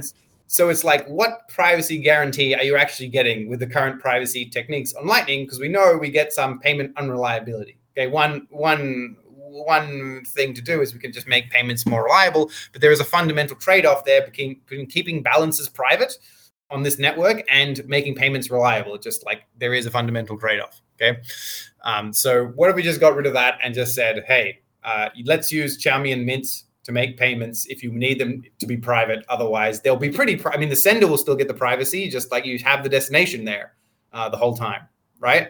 In each forwarded thing. So it's not that bad. And, the thing is, what you're getting. Okay, you can tell users what you're getting, right? And you can tell it works like the internet, same way your IP traffic works. And you could have VPNs, right? That you sort of hop to them first, which is sort of the idea of trampoline routing, which is one of the ideas, right? So you hop to them first if you don't want to see people to see your destination. You think that they're a relatively, good party to hop through for, just like a VPN. So like async is already doing that, right? So this is another way to get privacy, even in the packet switch model. So potentially we could make payments super reliable. The same reason we're talking on the internet right now, and the packets are reaching each other because it's packet switched, which makes it easier. And there's capacity constraints and stuff like on the internet and they're probably worse on Bitcoin. They're harder to resolve, right?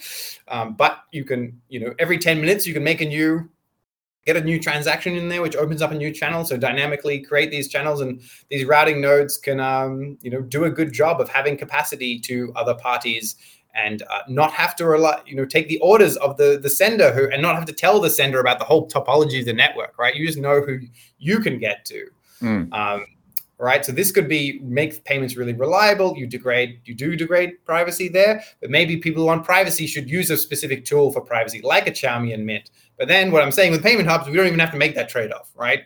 With the payment hub, you don't have to have the custodial trusted third party in there.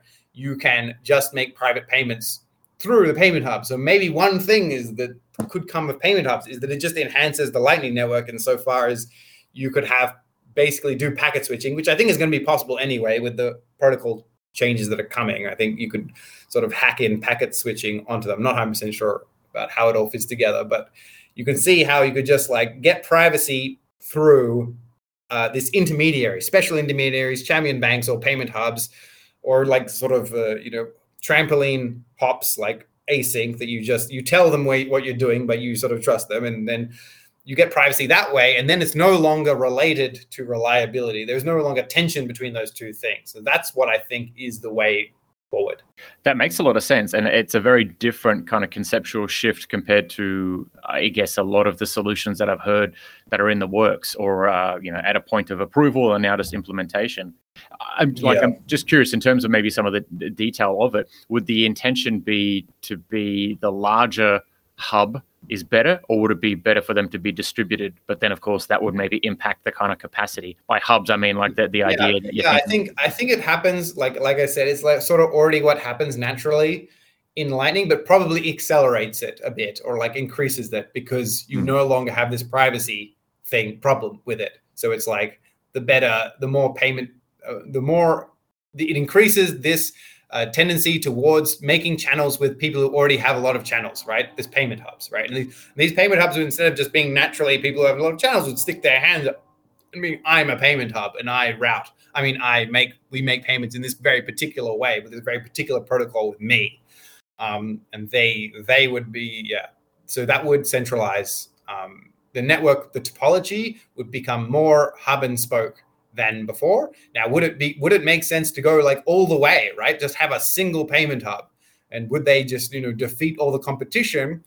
I think that is unlikely, just because it's sort of if you have only a single payment hub, that payment hub can, although it's private, it can go down, and then everyone has their coins locked for some time, similar to how payment, if your Lightning intermediary goes down, your payments, your channel's locked for some time before you can recover the coins. And so it would be the same kind of problem. So I imagine that there would be a few, but a small number of them. If it would be taken to an extreme, and maybe it doesn't, maybe it remains a niche thing like a coin join, right? You have these coin join coordinators that are there, and like you make these payment hubs, which are like bespoke people that don't really get a lot of traction or on the periphery of the network, and you use them.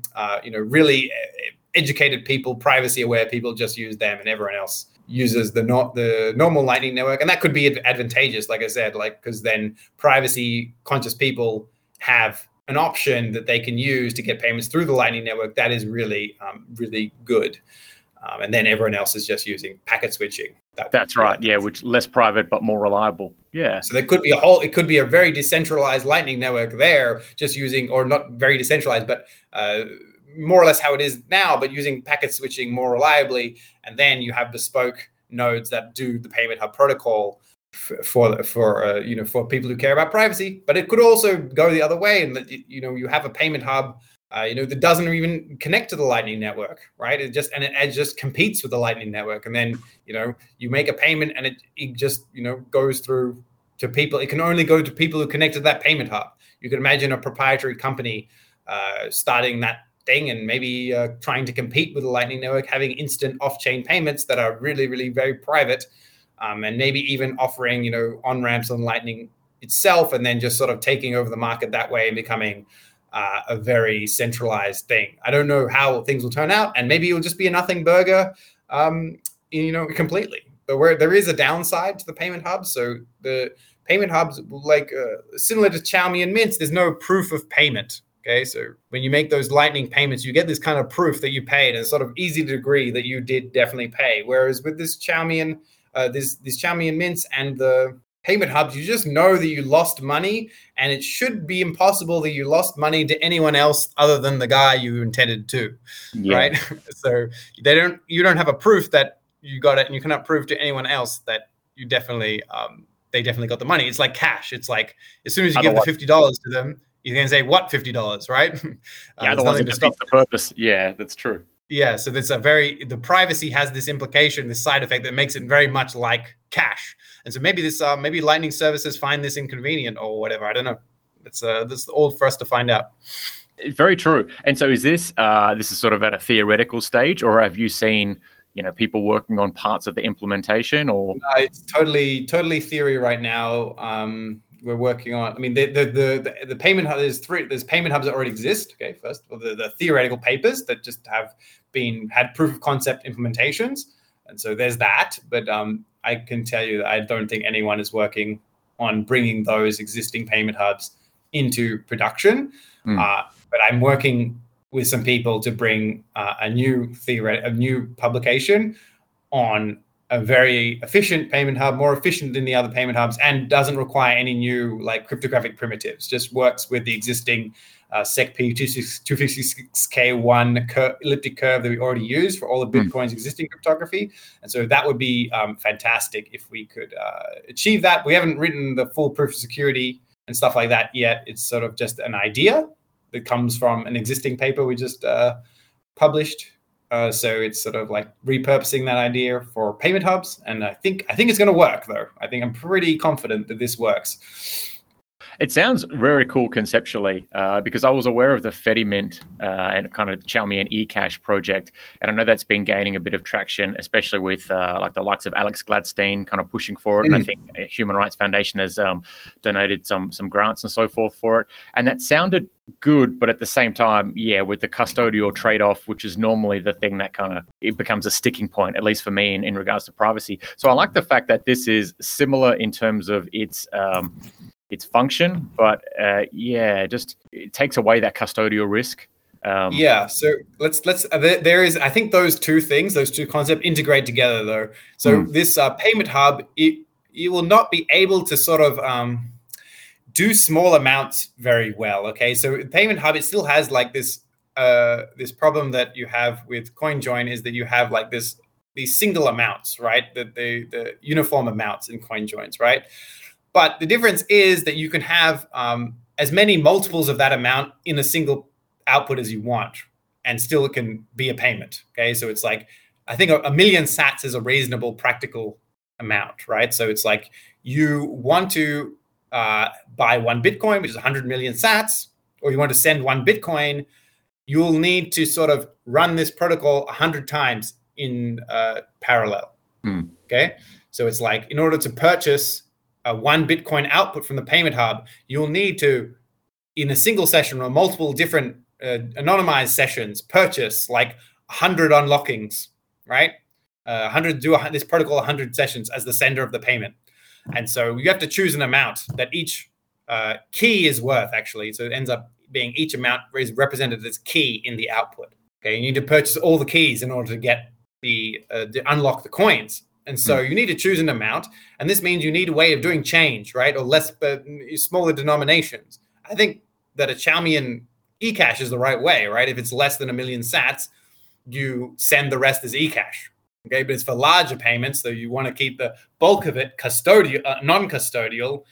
You use the payment hub protocol, but then if there's extra on the end, you use the eCash, and so your eCash can build up. And I think you can make it so sending stuff using eCash, the eCash can add to the anon set of the payment hub. I think that's sort of like an experimental idea, but you could imagine that if I'm like purchasing openings, it's impossible for me, the payment hub, to distinguish between purchasing openings and purchasing eCash, right? So it's like the eCash system of the Xiaomi Mint and the payment hub system are complementary to each other and sort of form the same anon set. So if your eCash is popular, and there are reasons to use eCash that are practical, even though they involve custody. For example, I get annoyed by exchanges telling me that I'm using privacy tools when I deposit them, when I use a CoinJoin. So what if I use a Xiaomi and Mint, right? I'm trying to send coins to an exchange to do some degenerate gambling, or maybe, sell some, God forbid. But then I send it through the Xiaomi and Mint, right? And so I'm not leaving coins with the Xiaomi and Mint. I've got some kind of channel with the Xiaomi and Mint, or I just send an on-chain transactions to the Xiaomi and Mint. Then I get the minted coins, and then I tell it to send to the exchange. Now, it is custodial, but also the exchange is custodial, right? So it's not, this makes total sense to me, and the exchange cannot tell this transaction differentiate from any other transaction, and cannot send me an email about that I'm using this Xiaomi and Mint. With the payment hub, what happened before the Xiaomi and Mint? Say again? Or they wouldn't be able to see what happened before the Xiaomi and Mint as well. That's right. They just get some coins with some random history that someone also previously deposited into the Xiaomi and Mint, right? So this is fantastic. So every coin that an exchange sees now has nothing to do with the coins the user has, which is exactly what we want, right? Now they do have a history, but it's sort of like a randomly sampled history. You could get, I don't know, Osama bin Laden's coins and be sending them, and then I don't know, they get angry about it. But I mean, it's not your fault, right? And it's just that people move to exchanges that don't freeze accounts based on this, right? And most of the coins won't be Osama bin Laden coins. They'll be like, I don't know, hodler coins, right? It may make sense as when you withdraw from the exchange, before you put them in cold storage, you put them into the Xiaomi Mint and withdraw them, right? You just had your coins on a custodial entity, so you surely will be able to handle being in another custodial entity for a small amount of time as you withdraw them, right? That's right. So I think this makes a lot of sense, and you cannot do that scenario with a payment hub where you pay to an exchange, unless the exchange is willing to do the payment hub receiving protocol, right? Because it's a different protocol. You have to know the coins you're receiving are Payment Hub coins and know what you're doing. So with the Chaumian Mint, because you have the custody in there, it solves two problems: the small amount problem, and like when you just want to pay to an address straight up, without, you could, well, obviously with the Payment Hub, you could first receive the Payment Hub coins to yourself, non-custodially, and then send them on to the custodian. But if you're already sending to a custodian, I think it makes sense just to do it all in one go, right? Just have to find a Payment Hub that, a Chaumian Mint / Payment Hub that you think is good, right? Is not going to steal your coins, and you don't leave them there. That's the key. There's no point in leaving coins on a Chaumian Mint for a long time, like as a cold storage solution, right? The advantage of all these services where you leave custodial services is that you have a way of getting the coins if you forget your seed words or whatever, right? You have your email or whatever, and you can go to them and do some social recovery and get the coins back. That's the advantage. With Chaumian Mint, you don't have that. There's really no point to leave coins in a Chaumian Mint, but they are very handy as intermediary custodians that temporarily take custody of coins and facilitate a payment that is unlinkable in all circumstances. And that we have the Payment Hub protocol now, if it works, to do it for large amounts non-custodially, right? So yeah, I think it's very nice. Absolutely, yeah. It addresses a lot of the issues, and yeah, I'm just thinking like what can users expect in regards to some of these ideas? Is this like, are we talking years and years down the track? Is this something that, given that you're using the ECDSA signature scheme for it already, does that make it something that's easier to implement once it's past that kind of theory and looking in the security side of things? We'll be using, I think it's using Schnorr. I will use Schnorr. Oh, gotcha. Yeah, probably. But it could actually, the idea I have in mind actually could use ECDSA, and then probably some people like that because they don't want to be part of the Schnorr and onset, right? Because maybe Schnorr signatures means you're being naughty in the future, Yeah. We have actually like if you don't want things to be too fast. So your listeners, should take care. If we manage to get this all working today, then probably exchanges can be like, no, like you'll probably get an email if you withdraw to a Schnorr address, right? A Taproot address. So what are you trying to hide? Yeah. Yeah, exactly. So we need the exchanges to like slowly adopt SegWit v1, which is the Schnorr Taproot addresses. And then once they've done that, then they won't be able to get rid of it, and we'll be able to have all these fun privacy tools. So we don't want to go too fast. Now, on the timeline thing, the work that I can see on Chaumian Mints, and I'm excited about Chaumian. I want to get involved in that space a bit as I work on payment hubs. So I'm glad to see it's getting funded. Right now, the problem they have is the same as the problem as the coin join, the uniform amount coin joins, is that Chaumian Mints have a certain coin which has a certain value, and you deposit and withdraw those coins individually. Although those coins cannot be linked to the incoming coins cannot be linked to the outgoing coins, they're all the same amount.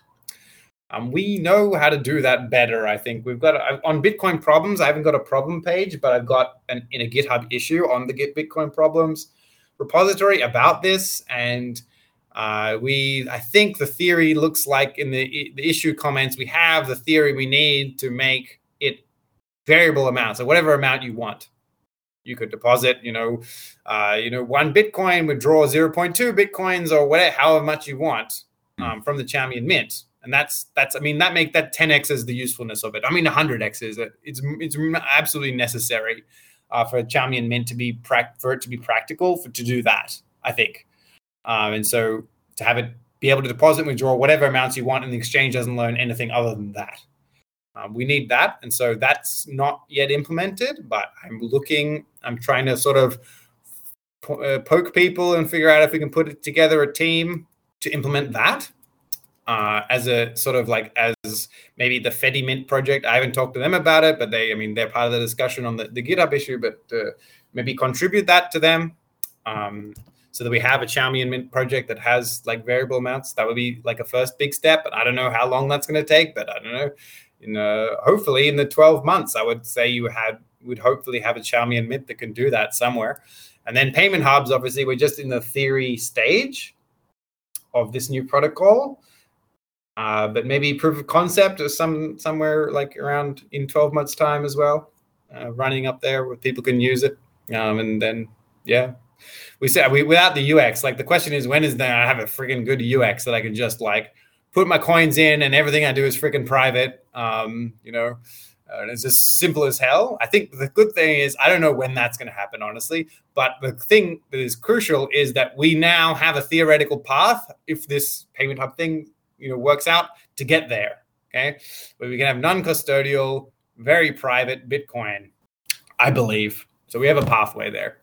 And look, to be honest, to see even like the Fedimint project coming to like the kind of Xiaomi and eCash coming to fruition in the next sort of 12-ish months, where someone can then kind of experiment with it, I think that's awesome. And then the fact, if we're 12 or 24 months after that, starting to look at this, like the more kind of payment hub scheme that you're discussing, I think that's great. I think that's still relatively soon in the grand scheme of things.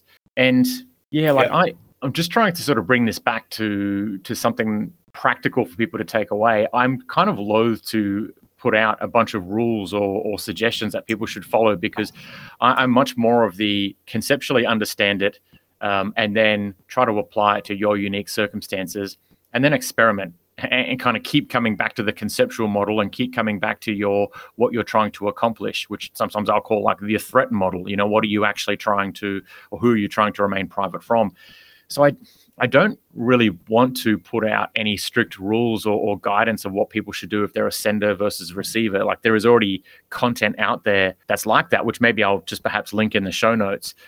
I think it's probably better for people to take away the discussion and some of the conceptual framework that we laid out earlier on in terms of Lightning Network pros and cons, as well as also to know the fact that there's at least a couple of things being worked on which are going to, push the improvements further in that hub and spoke model. Having said that, I don't want to kind of like circumvent any suggestions or any recommendations which you were going to throw in when we got to that section. So I guess I'll probably bow out and say I'm not gonna put too many suggestions there. I do like some of Anthony Ronning's article around. It came out in like 2021, which was like the state of Lightning Network privacy. What should senders do? What should receivers do? What general concepts to keep in mind? A lot of which we've touched on in this conversation. So I'd say if users do want some, here are the take-home points. Perhaps look at that while listening back to this podcast. But was there anything that you thought? I would definitely recommend that you go to those kind of people you suggested. I mean, of course, if you find like this, you've learned some theory or some way of thinking, and you find that some points that they've made are wrong or perhaps too emphasized or some missing, then that's great. You can add to what they've said, but I would take them as the primary advice. I also want to say, if you're doing something like illegal or illicit, you're a human rights activist and you could be caught by doing something wrong here, make sure not to use this as your sole source of information. 100%. The conversation I guess we're having is mostly for people who are just trying to do best practices and avoid leaking more information than they would otherwise would, right? If they didn't know this stuff. I think that's where we're targeting. If you're doing something that you really need to make sure is private, you have to study the shit out of things at the present. You have to really focus on understanding it and setting up yourself correctly. And I don't want to put anything forward for you that isn't other than theory and ways of thinking about the things. So that's what I'd say. That makes sense, and I think that's a pretty good approach to take. And I do agree. I think the majority of people are just trying to reduce their footprint or their fingerprint in like a dragnet surveillance system, in which case I think there are plenty of tools available to reduce that enough to be significant. But you're right. If you're a political activist or a dissident or doing anything that's completely illicit, you probably want to know this a little bit better. And maybe I would even hazard a guess that Lightning Network might not be for you at the moment. It might be more so using on-chain tools. But even then, you need to know it relatively well to make sure that you're not making any kind of obvious faux pas. But watch this space, because it sounds like there's a whole lot coming, which is really cool. Yeah, cool. Did you have any final thoughts before we finish up?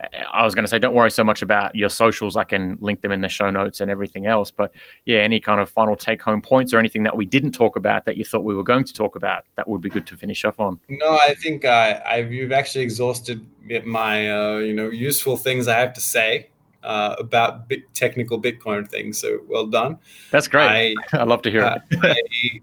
want to say that we probably have some Australians listening. We're mostly Australian audience, I guess. I hope I run the Bitcoin Sydney Socratic. So if you're interested in these kind of topics, we usually get one person to come on each month or so to talk about things going on.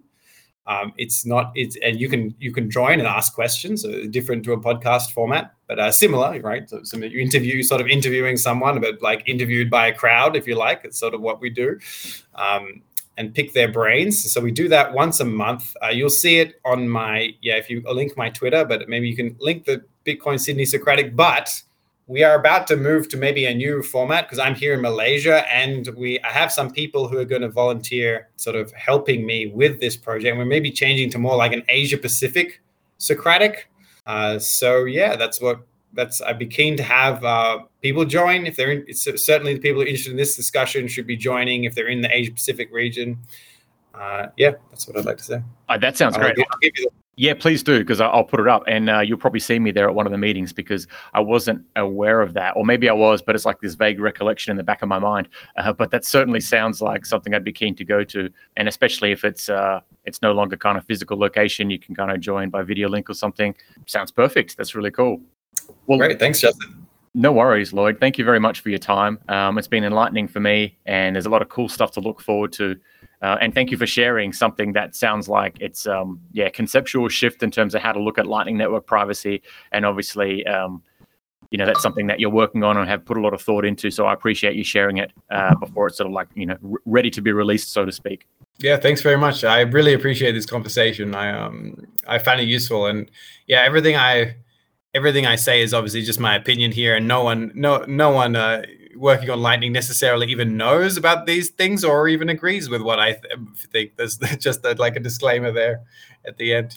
I'm certainly could find people that disagree with me on this stuff, but we'll see. And look, with anything that's new and kind of rapidly facing discoveries, there's plenty of unknowns in all of this as well. So I think, kind of everything in this space to some degrees, take with a grain of salt. It could actually change. But I mean, that's the beauty of just continually learning and trying to get your head around it. That's it. Thanks again for your time. And thanks everyone for listening. And until next time.